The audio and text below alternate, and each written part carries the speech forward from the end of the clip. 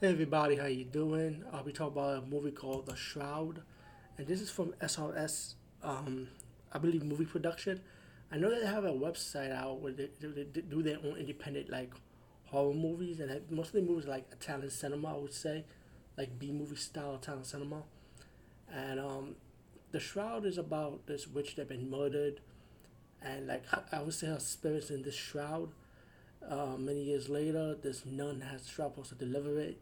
She failed at it, and let's just say she got disrespected by the people she was supposed to deliver it to.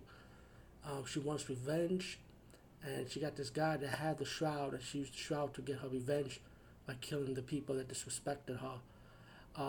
As the movie progresses, she slowly turns kind of like demonic, kind of evil like, and I kind of like her evil look, how she looks. It looks really badass, though. I would say my opinion.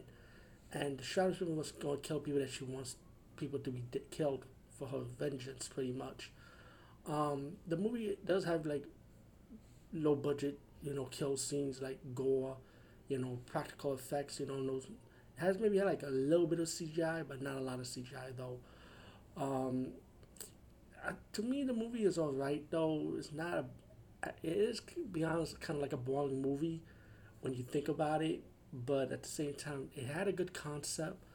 But I kind of like the nun actress. Like how she acts, how how angry she was, how much she wants revenge, and she played it when she got turned into her dark side.